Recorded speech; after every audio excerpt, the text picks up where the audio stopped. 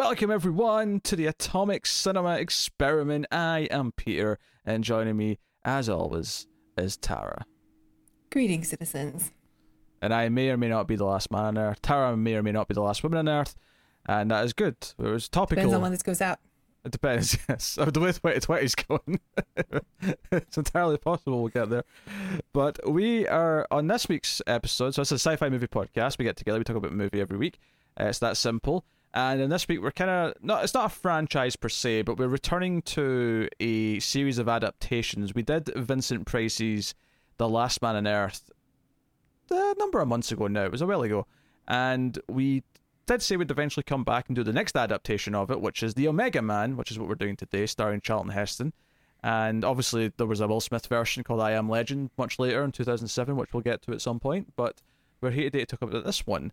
And it's funny because I saw the I Am Legend movie first. I saw that when it came out before I saw either of the old versions. And I remember seeing this for the first time and being like, oh, they're starting with him in the red car, just like I Am Legend. There's a comparison there. Not that I remember a ton of details. I said this a lot in the last one, to be honest, but same kind of... No, the opening scene is very similar. Yeah. Though, because he goes to another garage to get a new car. Yeah. So there's definitely fragments that are there that are shared with the earlier film. There's fragments that are shared with the later film. I have no idea which one of the three is the most accurate or the least accurate, but there's definitely some similarities between two of them, but not all three, and there's a mix in it. Because the last one, if you recall, was very, really leaned heavily into these beings are vampires to the point where there was garlic up on doors, there was crosses, there's all that stuff. Mm-hmm. There is none of that in the Omega Man whatsoever. You would have no idea that that's what they're doing. The only thing is that they're sensitive to light, but it's more about their eyes than it is their skin. It's not like they're burning in sunlight. It's just that they're sensitive to light. So, anyway, so the basic premise, if you're not familiar, is that Charlton Heston here is the last man, seemingly, on Earth, and he has the entire city to himself, except that there is a new species, if you will, of humans that have transformed into this new... society. That's maybe a bit of a stretch to call them a society, but and he sort of fears for his life and is hunting them down, and he takes what he wants from the city and survives on his own. But of course, throughout the story, eventually there is going to be another human or two, and he's going to sort of go through a whole plot. So that's the gist of it. We'll leave it there. We'll give you a warning before we go into spoilers, of course, in the middle. And yeah, I suppose I'll ask the question, Tara. How did you feel about the Omega Man? I liked it. I think I liked it about as much as I liked The Last Man on Earth. Maybe slightly more. It's fun. I like watching Charlton Heston and his stunt double ride a motorcycle. That stunt double was so obvious. It couldn't have been more obvious. I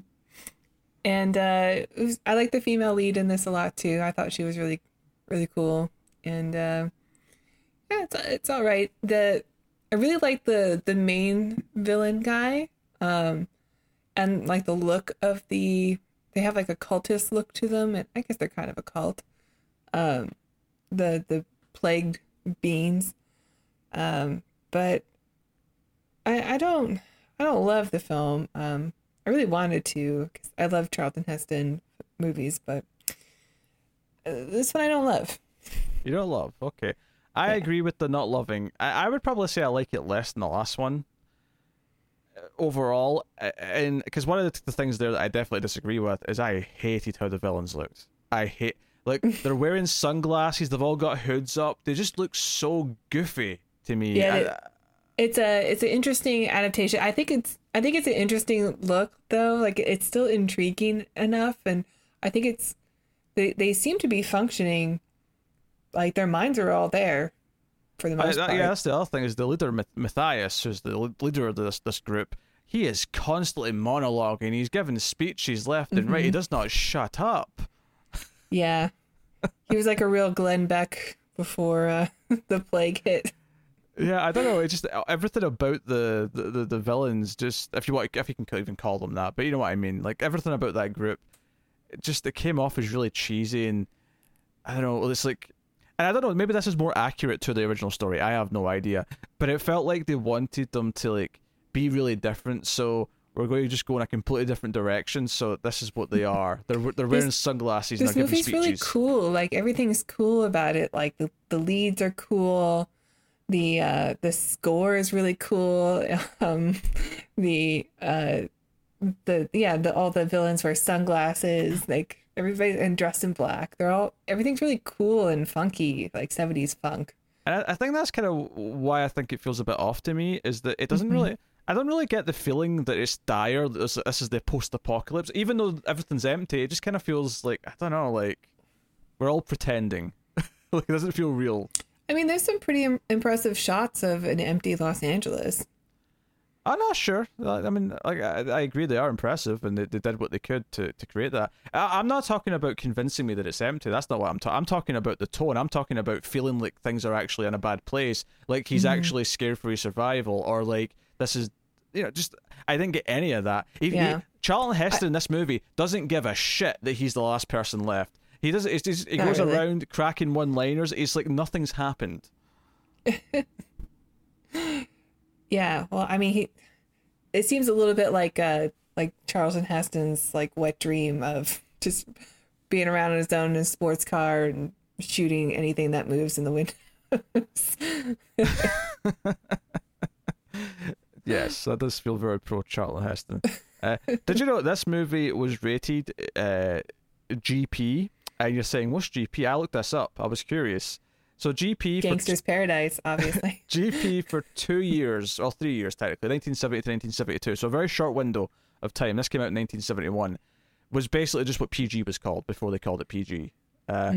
So it's not quite G-rated, but for something that's essentially PG, there's like multiple boobs in this movie, and yes, there are. although notably not bush. This was a theme when we did the first 70s month. There was so much bush, and we haven't gotten any yet. Yeah, and the 10 films we did, I think like 7 of them had bush.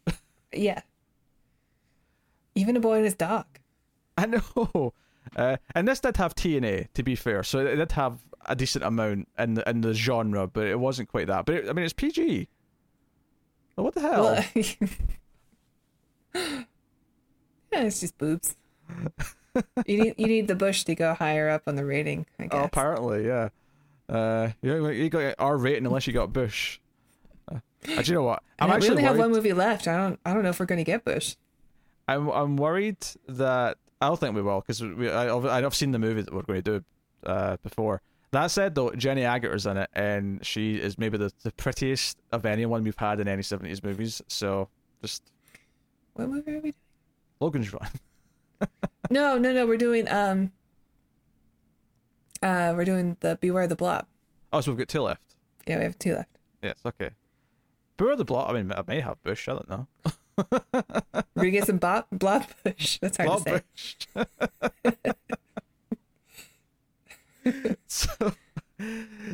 But yeah, I thought that was interesting. There was this rating that only existed for 2 years, and it was just PG. That's all it means. It's just they didn't come up with parental guidance yet. I do buy Charlton Heston as a survivor much more than I do Vincent Price in The Last Man on Earth. That is fair.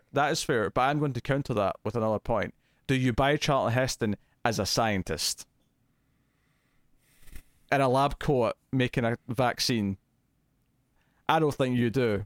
You know you can't say yes. I don't know. Maybe? No. This was like, if this is. I mean, I'm not saying he's the exact same, because I think Heston's a better on-screen charismatic performer than who I'm about to compare him to. But this is like if you put a lab coat in Marky Mark and tell me Mark Wahlberg's a scientist all of a sudden, I'm just going to believe. No, he's not a scientist. No offense to the man, but he's not a scientist. I mean, there was a time where scientists were like revered. They were the rock stars of the 1930s. It cut back to a flashback of him at one point, and he's in his lab coat and he's looking at some test tubes, and I'm just like, nah. I'm sure there are very cool, very charismatic, macho scientists out there. I mean, I haven't met them yet, and I do work in the science field, but I mean, I'm sure there's at least 3 or 4 of them out there. I don't buy it. Vincent Price I bought as a scientist. He comes off as a scientist. Even Will Smith, I think, comes off more of a scientist. Even because Will Smith's this cool dude, right? But he's still like he performs enough that he gels into being a scientist. Whereas Charlton Heston is always Charlton Heston. He can't turn off Charlton Heston. No, he can't. So he always comes off. He even does the Planet of the Apes laugh at one point in this. Yeah, he does. He throws his head back and does the laugh. Well, I can't tell you why until we get to spoilers, but he does it at a very particular point. I also don't buy him being really into watching the movie Woodstock. Yeah, that's one of the things. One of the first things he does is he goes to the theater and he loads up the projector on his own and just sits and watches. And he's like, they don't make movie pictures that they used to. I'm like, what? Was Woodstock even that old by 1971? Well, no, because I think it was the documentary Woodstock that I think it was just the last thing that was playing. I mean, that makes sense. Yeah. Yeah, before the world ended. I mean, I guess the joke is they just don't make anything anymore, but it felt weird to me as a joke because I'm like, yeah, but that's still contemporary. Because the movie, I think, technically set in 1977 because they mention, because the last year that had a calendar was 75, and he says at one point that he's been doing this like dance with the villains for 2 years. So I'm assuming that means that it's set in 1977. If not, then thereabouts. So, yeah, there's your timeline. Yep. Yeah. The backstory's a little bit different from the last movie as well. We'll get into that. Maybe more in spoilers though. Just so they'll save details for then. But there's some interesting differences there. What I do think is interesting compared to Last Man on Earth though, is that the end point of Last Man on Earth kind of happens like a third into this movie, and then the movie keeps going into like a completely different plot essentially, which. You know, I appreciate in the sense that we watch both of them, so I appreciate that they're different and I'm not just watching the same thing again. Well, they're both adapted from the same thing, too, so, I mean, I'm sure a lot of the similarities come from that. Oh, for sure, but I'm talking about what's different about them. Is that literally this movie gets to the ending of the last movie about a third of the way through, and then the rest of it's all new. Mm-hmm. So, and I don't know, I mean, maybe that's all from the book as well, and maybe the first movie just cut out tons and tons of stuff to simplify it. I don't know, but this goes way further with like a lot of ideas, and it does kind of like they're all guilty of this to a point, but I think this one compared to the last one, the meaning of the title I Am Legend, which admittedly neither of these are called I Am Legend, but I think the last movie did a better job with the ending of kind of like getting the point across as to what that title means. Mm-hmm. Because it was this big climatic thing. I won't get into it too much, but if you watch the last review or if you've seen Last Man on Earth, you know, it ends with kind of him realizing something at the end of the story, and it kind of makes this big dramatic point of saying this is why it's I Am Legend. It's why he's this legend to these other people. He's this boogeyman to them. This movie, there's like one offhand comment from Matthias, like a third of the way through, and then it doesn't really feel like a big deal, and then it's never really all that relevant, all that much. It takes a different tactic with it, which I guess is fine, but you know, for comparison's sake, it's interesting to look at. Yeah. I never read the book, or if it is a book or a novella, I don't know, but it's so I don't know which one is closer either, but I do like how The Last Man on Earth still has that point at the end of it. Mm-hmm. And this one totally, you know, because we've already made that point so early on in the film, it doesn't really hit as hard at the end. It doesn't feel as important, no. It kind of almost makes a new point at the end instead, which we'll get to obviously when we talk about it, but it's definitely different. Mm-hmm. So. But I don't dislike it. Like I actually do kind of get into the look of the of the baddies. I think it's interesting the choices that they went with. I don't know about like the way their hair like all transforms to white, like when to go white at the roots first and then grow out white, but that's whatever. That's the only thing that bothers me. Some of those wigs look pretty dodgy, I'd have to say. What's a bit in the rough side. I like the Matthias though. I like him a lot. Like his henchmen and stuff around him, I don't love either. Especially in the beginning, like his main guy is not very good. But actual Matthias, like I like him. I liked watching him. Am I saying the name wrong? No, you're saying it right. Okay. I did not. Is just the point. I don't have anything really. Yeah, I don't. I He's just a good thought actor, and he's in Star Trek. I thought it was cheesy. Of course, he's in Star Trek. Well, he's in Star Trek Insurrection. He plays an admiral, a badmiral. A bad. They're all Badmirals in Star Trek, unless it happens to be one of the main characters who's been promoted to Admiral, in which case they're the only ones that are not Badmirals, they're just Admirals. Right. Even in Picard, when Picard himself is an Admiral, the other Admiral's a Badmiral. Well, I think he's in the Matrix movies too. Who's in the Matrix movies? The counselor? Yeah, Counselor Hammond. He's like the main guy in the place where the raves are. Zion. Oh, Zion, okay. I have to admit I've forgotten a lot of those sequels, so if he wasn't in the first Matrix, I'm probably not going to remember him. I think he's also a Bond villain. He's in License to Kill. He's got the cheesiness for it, so that doesn't surprise me. He's got great eyebrows. Really, really great eyebrows. They're like extra arched, which makes him automatically a super villain. I did not enjoy his performance. I will simply leave it at that, and we can I like them. We can move on. I also thought it was kind of oddly. It felt like kind of weird to me. Like I enjoy when movies have quiet moments, especially in stories like this. I enjoy it in I Am Legend, or I enjoy it in other stories where a character's just doing things, and we kind of like see by what they're doing what they're doing. Mm-hmm. But there was definitely some of the pacing in this where I kind of felt like it was being so lackadaisical, with like Heston going about his day. And also, where is he getting fresh sausages 2 years later, exactly? I noticed. Also fresh fruit as well, on his table. There might be some trees. Okay, true. Maybe some trees. I'm just saying, he's very well stocked, still. Yeah. For stuff that should have run out. Sausages, I don't know. Like, they look like regular fresh Store-bought, yeah. ones, not like the Petridge Farm ones that hold, I don't know if that's what it is. The ones you can get at Christmas time, the salamis that like last for 20 years. Mm-hmm. Yes. I don't know. I mean, it's something we made fun of the last movie about as well, is that he seemed to have things that didn't really make sense. That Yeah, he had like orange juice. And... Yeah. Yeah, the orange. Where are these oranges coming from? I mean, unless he's actually, and it was like a carton of oranges. It'd be one thing if he had like a jug, I'd be like, okay, maybe he went and got oranges himself, right?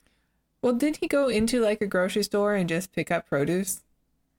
Like, did we watch it? He got garlic. Yeah, he got garlic like that. Yeah, which we questioned, wouldn't that have lost its smell and everything by now? It's been ages. It's been years. Anyway, I mean, we could sit and nitpick. I mean, that's stuff. why he went to go replace it, right? Because he smelled the one on his door and was like, "Oh, this is no good anymore. I should go get fresh garlic from the grocery store." Yes, which is still good. And I mean, Heston needs to have a generator to run his stuff in his home, but for some reason, the movie theater still runs. Which also, no, he also had a generator because we see him like start it up before he puts the film reel in. Oh, okay. Yeah, there's a I generator. missed that part. Yeah. Yeah, for some reason, so he's got like TVs in his like house, his apartment that's at the top of this building, and he has like, and I get why he's got cameras that are like facing the entrances and all that, because obviously he's watching out for these people getting. But for some reason, the main screen is a camera just facing exactly whoever's looking at the main screen, so it's just himself. What? Yeah. What's the? I just attributed that to his like loneliness. He needed someone to talk to, so he's just talking to himself. I mean, you do it every day on camera. I'm not talking to myself. I'm talking to you. Well, sometimes you talk to yourself. Okay, yes, but I'm talking to an audience. I'm talking to people who are going to hear it later. That's different. Maybe he's hoping there's an audience out there, but he's just predicting YouTube. Yes, he's predicting the internet's going to be invented when the world's completely went to shit. He's a smart guy. Scientist. To sum up my thoughts, I think the movie's watchable. I don't think it's that good though. I would kind of put it in the it's an okay afternoon watch. Sunday afternoon you can put on this, and time will go by relatively decently. But I mean, feel the like music's like really fun, so it's almost like you're watching a different movie when you're watching. Yeah.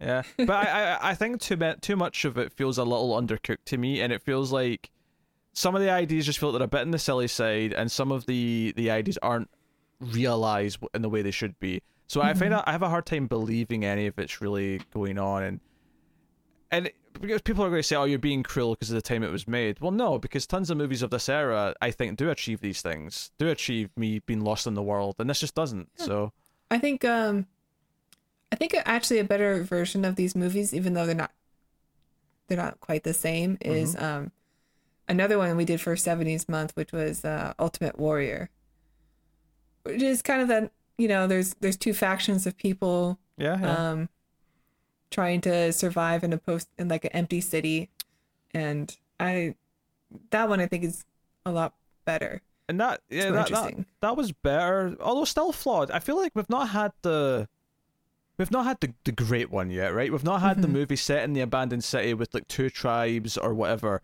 We've not had the movie that we go, that's the 9 out of 10 version. That's the one that we can put up there with, like, when we talk about, like, okay, Halloween's the 10 out of 10 slasher movie, Alien's the 10 out of 10, monster movie.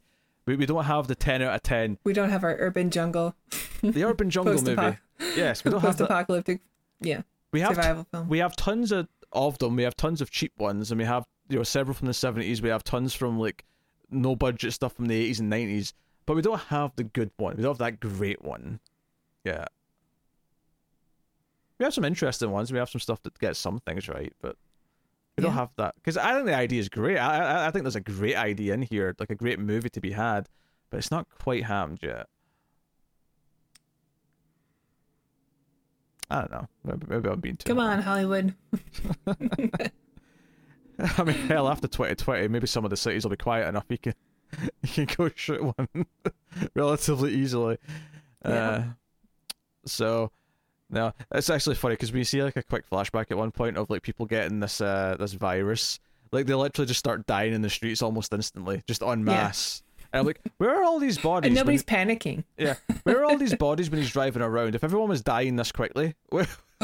The sausages.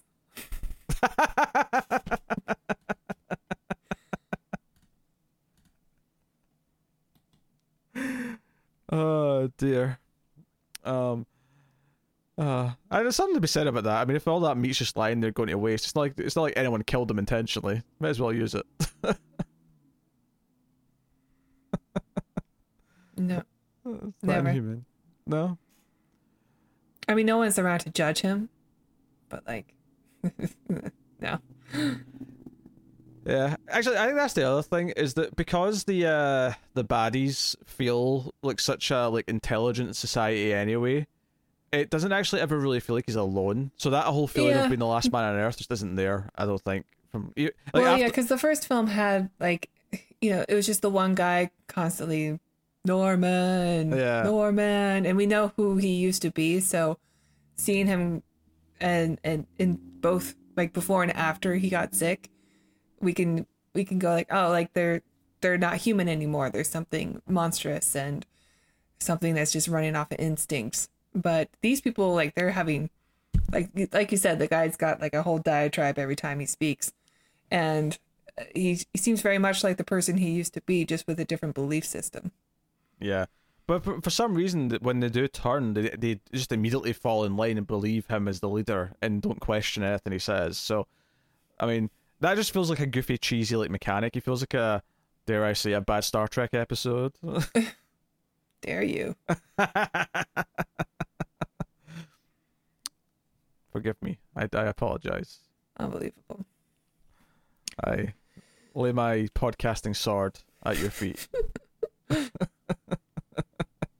Forgive me, oh Queen Tara. Okay, we should probably get to the spoilers now, so I will take this time to thank our Patreon producers for the month at the time of recording. So thank you to Tyler Hess, Cindy Palacios, David Short, Board Now, Al Tribesman, Christopher Moy, Brett Williams, and David Brown.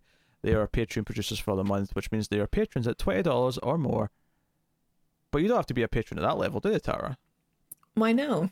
If you enjoy our reviews and want to get more bonus content, please check out our Patreon page. It's patreon.com/MildfuzzTV. And if you donate as low as $1 per month, you will get access to bonus episodes of The Ace.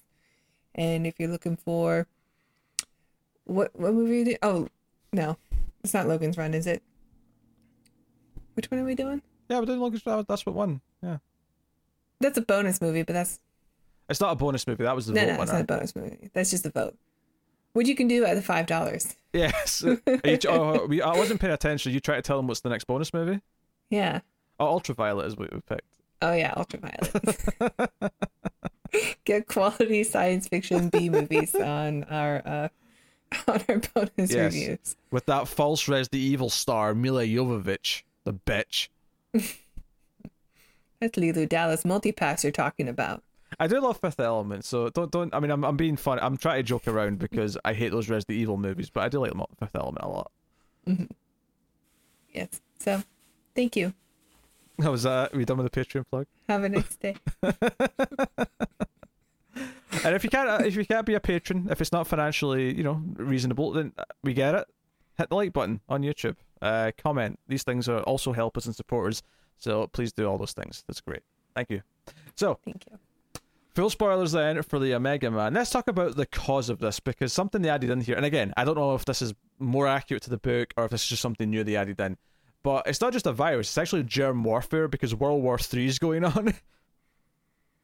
So, what did you make of that? Because I actually laugh because we literally go to a flashback. He's into an elevator and he presses a button, and when he presses the button, the flashback starts. He literally started his flashback by pushing a button.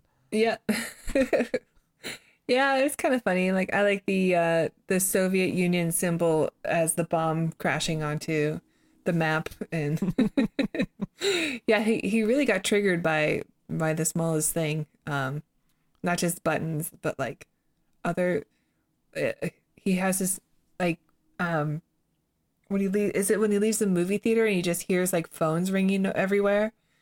Oh, yeah, I forgot about that because it was never brought up again. But yeah, he has this like phantom like sound moment where we hear all these phones ringing, and then he just yells to himself, "There's no phones ringing. There is no phone." And then I maybe just that's not like PTSD trigger. Maybe that's just like his loneliness or whatever. He's going crazy. Yeah, I think this movie did a terrible job of actually getting his loneliness across. It was barely there. And I just want to say, him yelling out "there is no phone" just made me think of The Matrix. There is no spoon. I don't know. It made me think of it.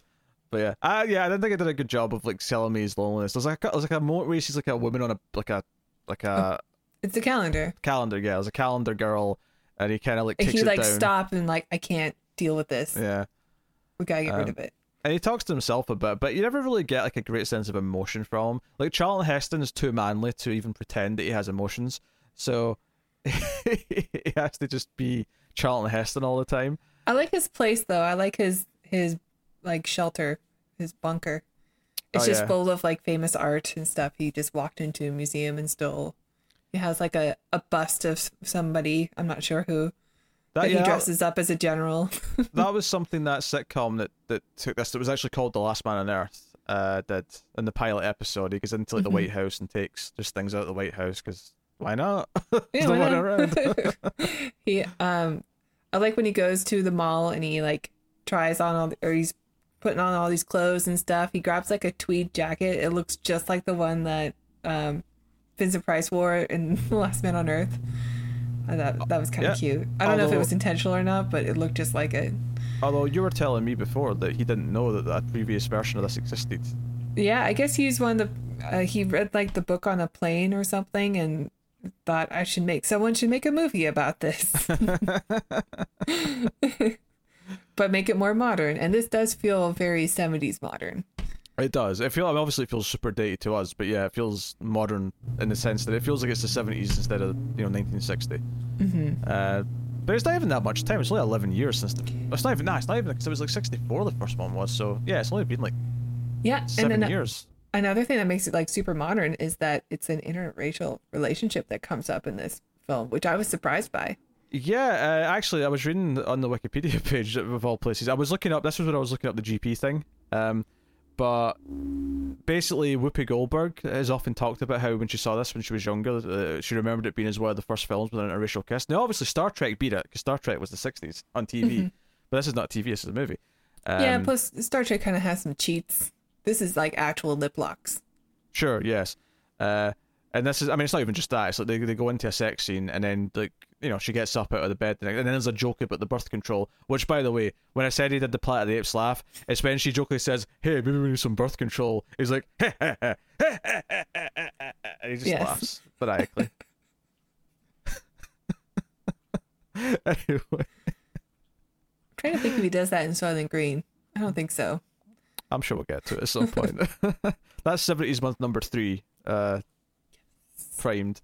So what was it get to? Yes, so yeah, Whoopi Goldberg was talked about it. She had him on her talk show in the 90s or something, and I read that as a joke at one point when she was talking about it, he just leaned in and kissed her as a sort of impromptu example of an interracial kiss.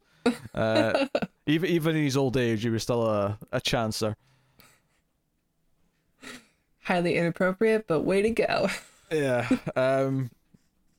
But yeah. And then, yeah, there was also this joke that, because she's much younger than him in this, obviously, the actress. And I read this, but also did you? Tara was trying to tell me this trivia before we started, and I was like, Tara, I'm sorry, but I already read this trivia. And she looks so defeated. It's the one thing I have to do. It was just, I had one thing to look up, and I ended up reading a couple other things. But yeah, he had like a bit of like an age, like a crisis moment, or like a little shock in this when he was making this, because the actress Rosalind Cash felt weird about a sex scene with him. A, because it was one of her first starring roles, so she wasn't as used to doing it in movies. But B, because he was like in movies when she was a kid, and he was Moses.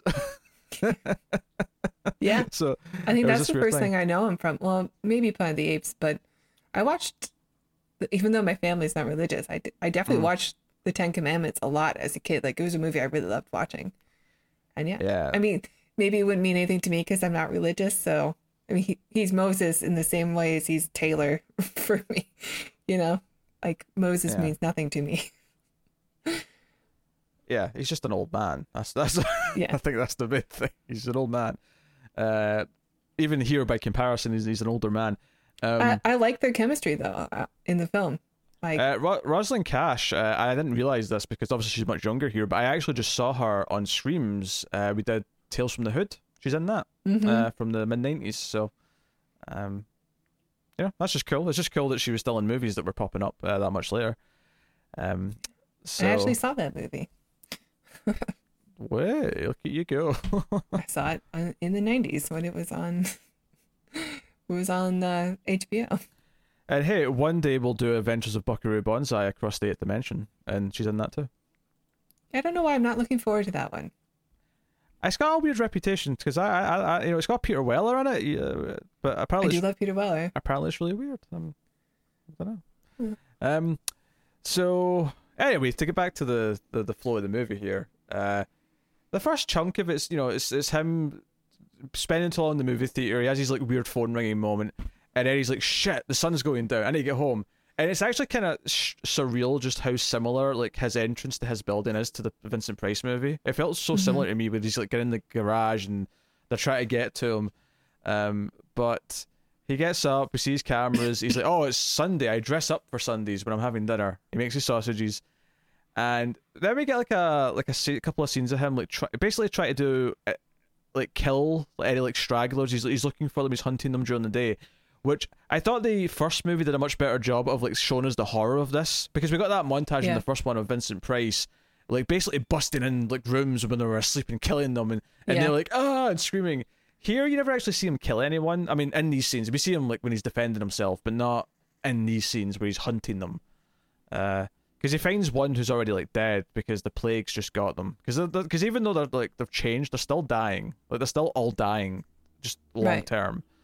I mean, I guess technically we're all dying long term, but you know what I mean. Like they're all still diseased. I'm dying right now. I'm dying right now. Commiserations in chat, please. Press F on the keyboard. It's a gaming thing. I'm sorry. Okay.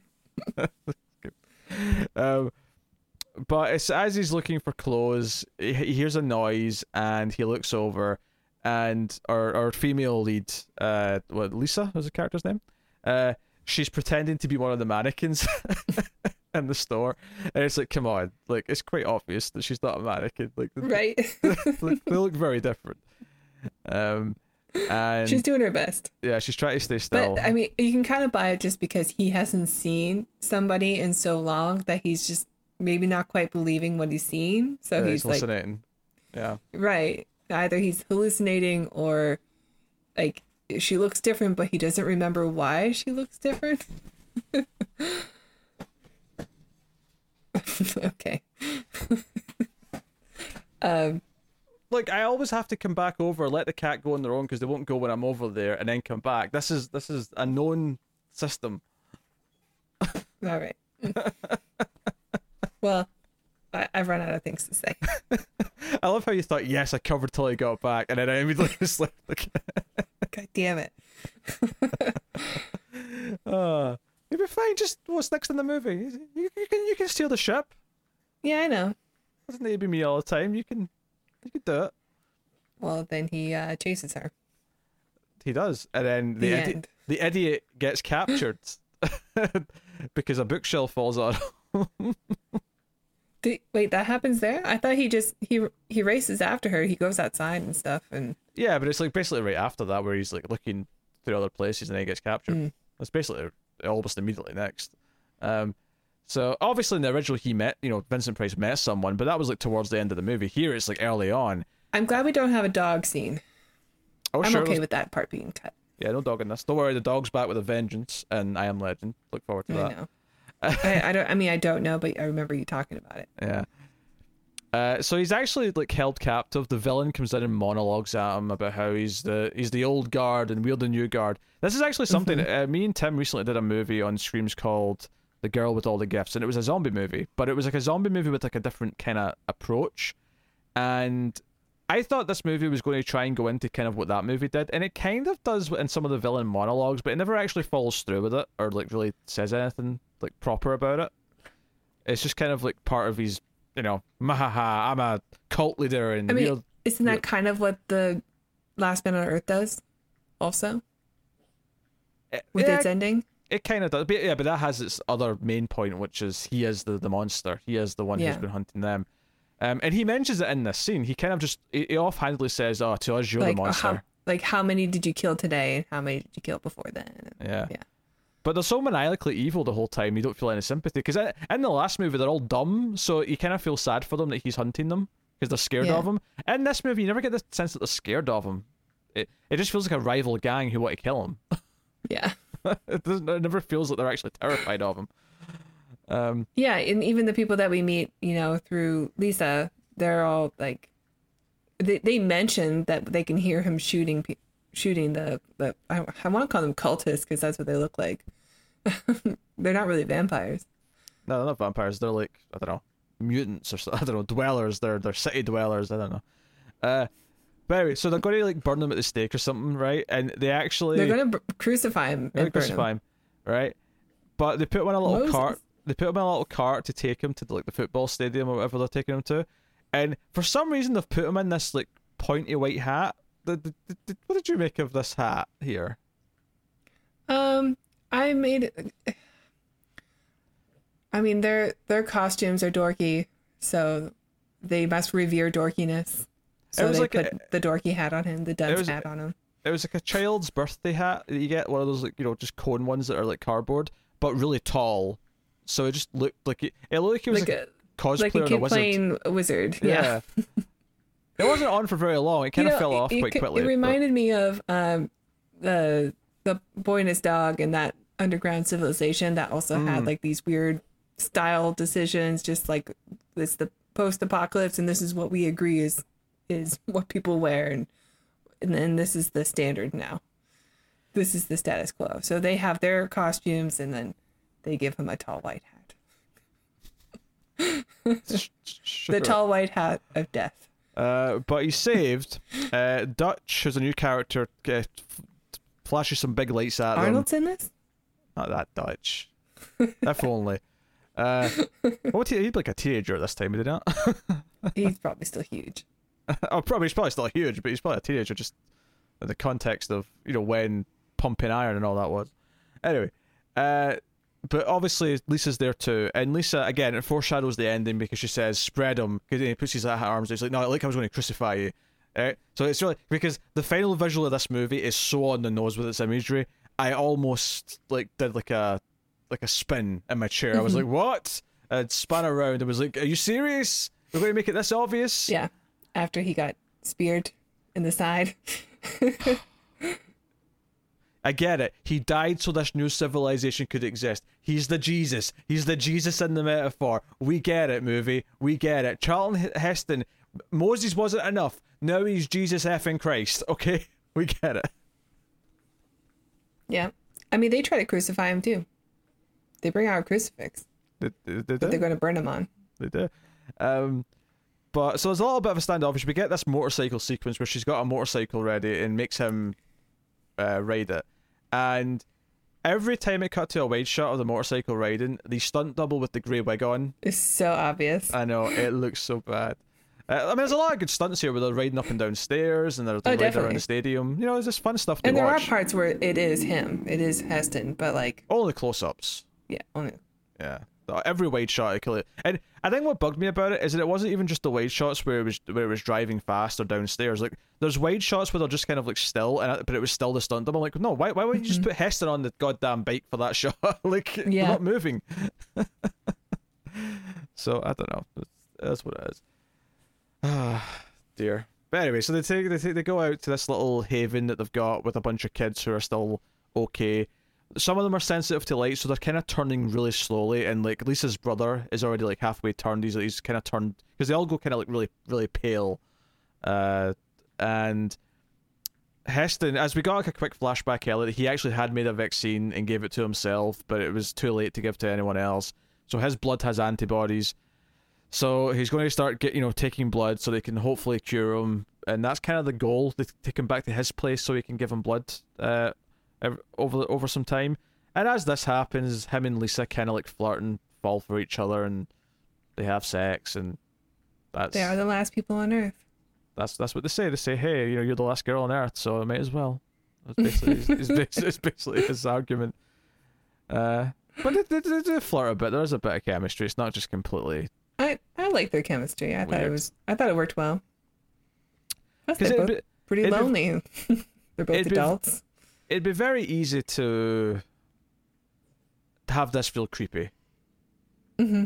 It'd be very easy to do that. So I'm glad. I'm glad that not only did it not feel creepy that he wanted to do this, but I'm also glad that immediately she was shown to have power. She was shown to she had him at gunpoint first. She had him. She was in charge. It made it very clear this wasn't some lopsided power dynamic. No, and she was the first one to flirt with him. Also. Yeah, that's true. Honestly, she's probably the best character in the movie, if I'm thinking about it. She's really cool. I really liked her. I think Heston is just too Charlton Heston and isn't really particularly likable.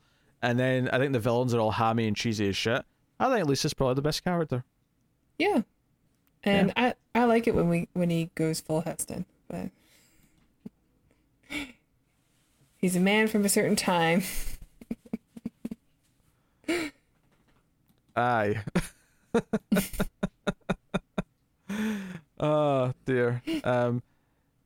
Yeah, I mean that's kind of where the movie's going. The more interesting thing that happens though is that they do manage to save her brother Richie, who when he wakes up and he's talking to Charlton Heston, he does actually pose maybe the interesting moral questions that the movie should really be about.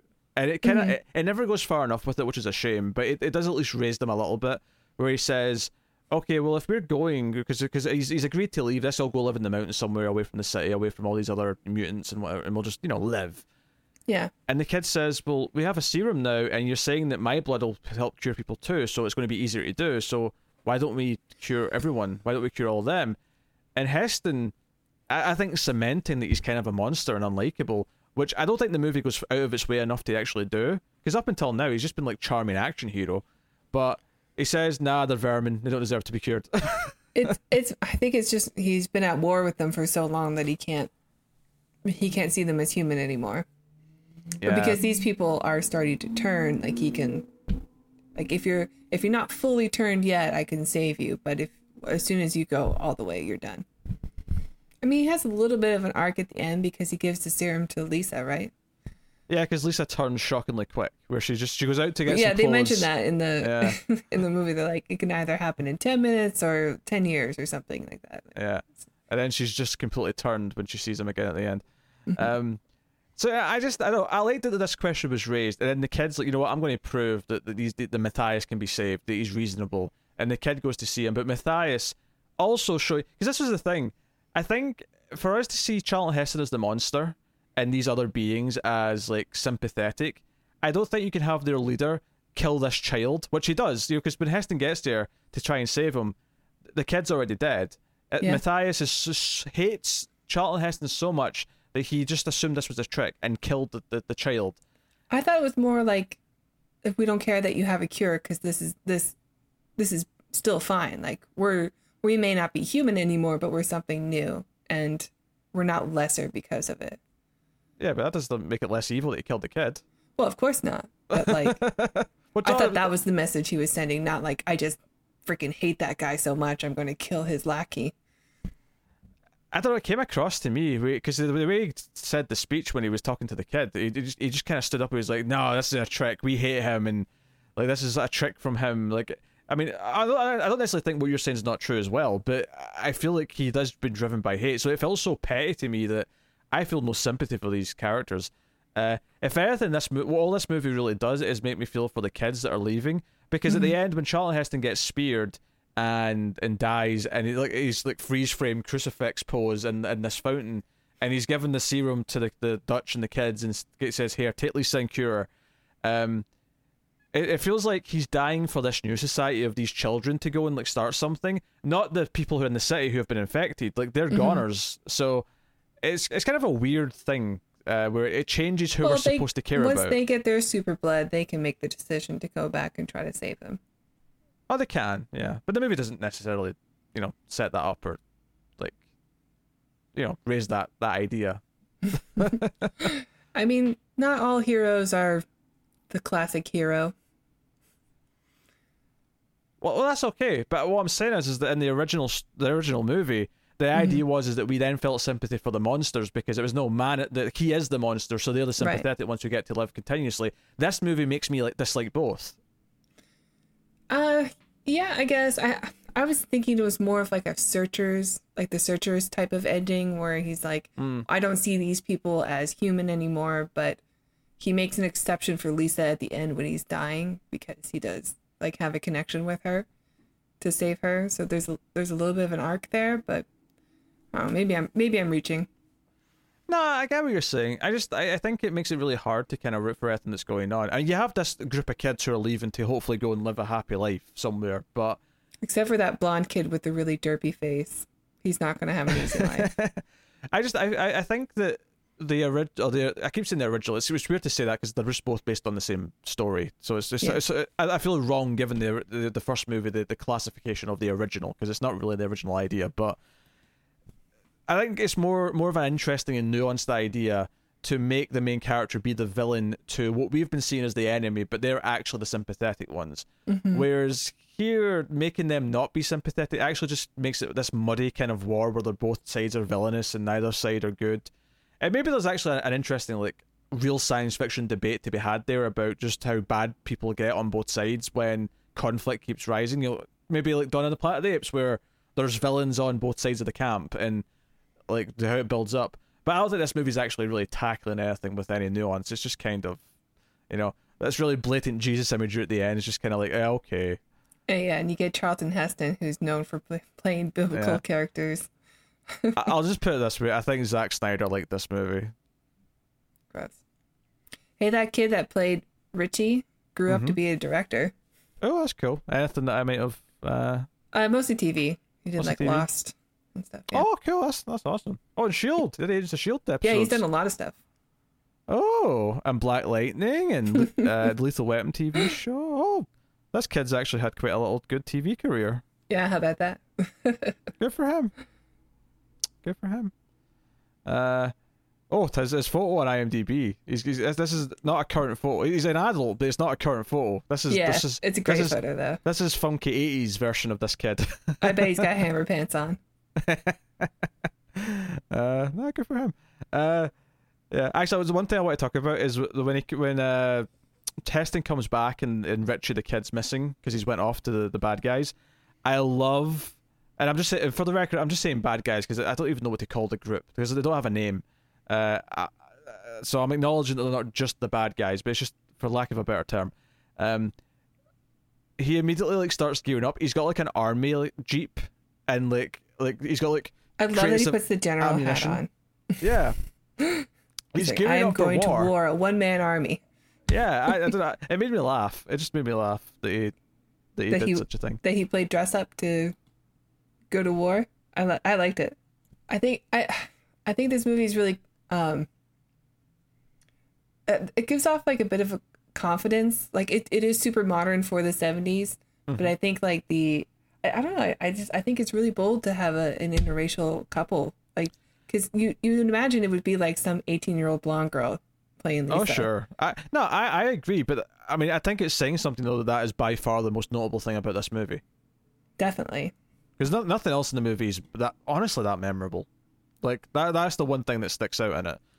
The opening is pretty memorable, where he just whips out like a Tommy gun and starts shooting up Los Angeles. It's memorable for the wrong funny reasons because he's Charlton Heston and because of cold dead hands and all that jazz.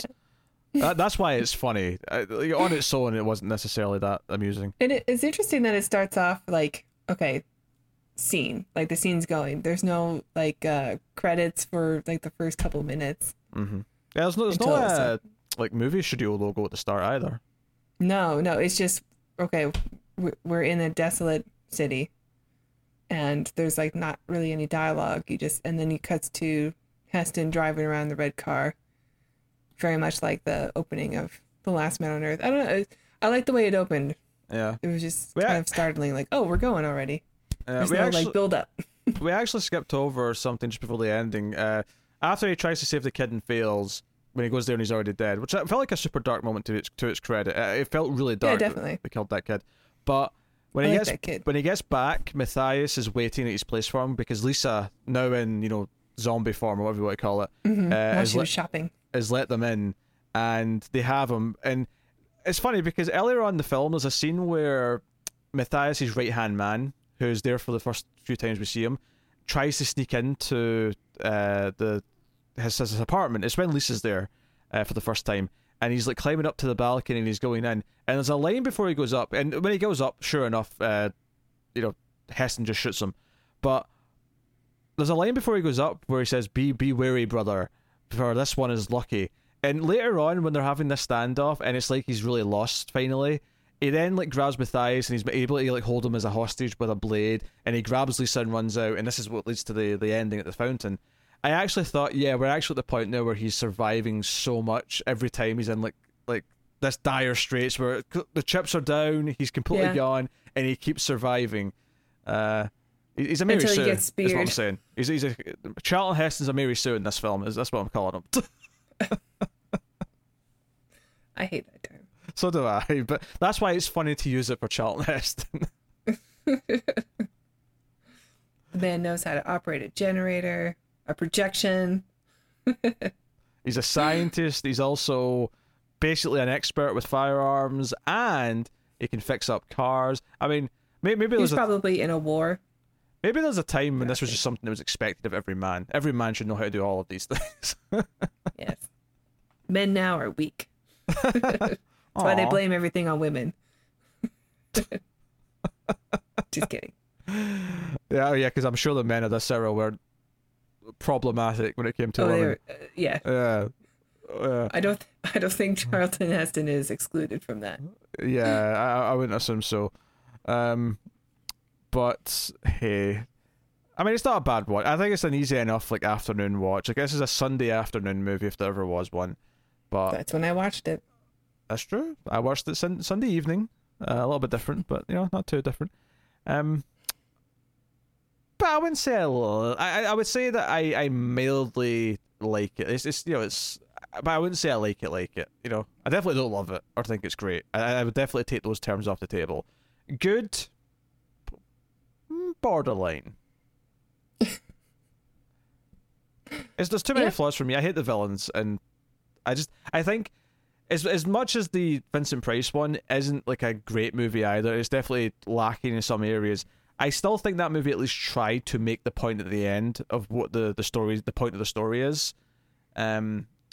Even though I do think both that and this one both have faults, where I think this one almost kind of glosses over the post-apocalyptic part. There's very little that actually focuses on, outside of the opening, of course, where it focuses on like the feeling of being alone in the world. And there's so many characters so quickly that it never really feels like that's there in the movie. Well, I think the Vincent Price one does a better job of, like, he has a routine that he sticks to. Like, we see him, the first shot is him waking up, like, to an alarm, right? And, like, I have to start my day, I have my errands to run, because once it gets to night, I'm not going to be able to do anything but survive. So, and we don't really get that in this. He just, like, drives around and then goes to the movies and then has to race home. Do you know what's funny is that thinking back to I Am Legend, which we'll do relatively soon. When I say I mean like within the next few months we'll do I Am Legend, right? To wrap this up, is that I think that is probably the best of the three from memory. But much like these two, it does also have its problems. Mainly, I remember thinking the CG, because the baddies are all CG in the new one. They're all rubber men, right? Yeah, and I remember thinking they look terrible. Not in the same way that I think the ones in this look terrible. Here, it's just a design choice that I think's stupid. And that is just because they chose to make them visual effects and they just look bad. And that's maybe not the only problem, but I remember liking. I think the next one really handles the feeling of him being alone and his loneliness, and it really emphasizes just how empty New York is. I think it does a better job of those things, and it is definitely the one that's the hardest hitting because of that. But we'll see if I agree with myself when I see it again, because I saw it once in theaters, and I didn't like it enough to buy it, so so we'll see how it holds up. Probably because that dog scene, right? It's traumatizing. We'll get to it.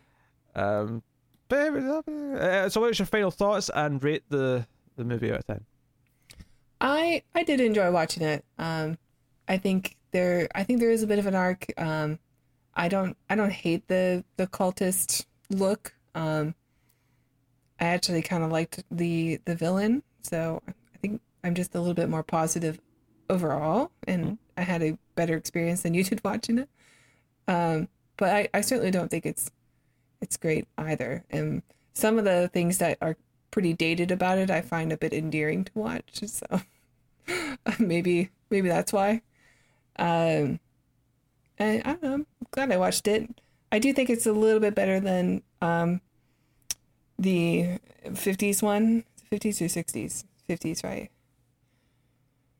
Yeah, 60s. Yeah, 64. 60s.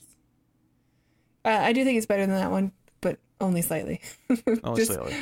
Yeah, just for entertainment value. I'm gonna go with a 7. I think a 7 is fair.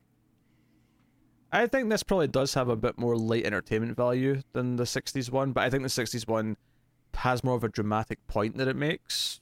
So I think I prefer that one a little bit over this one.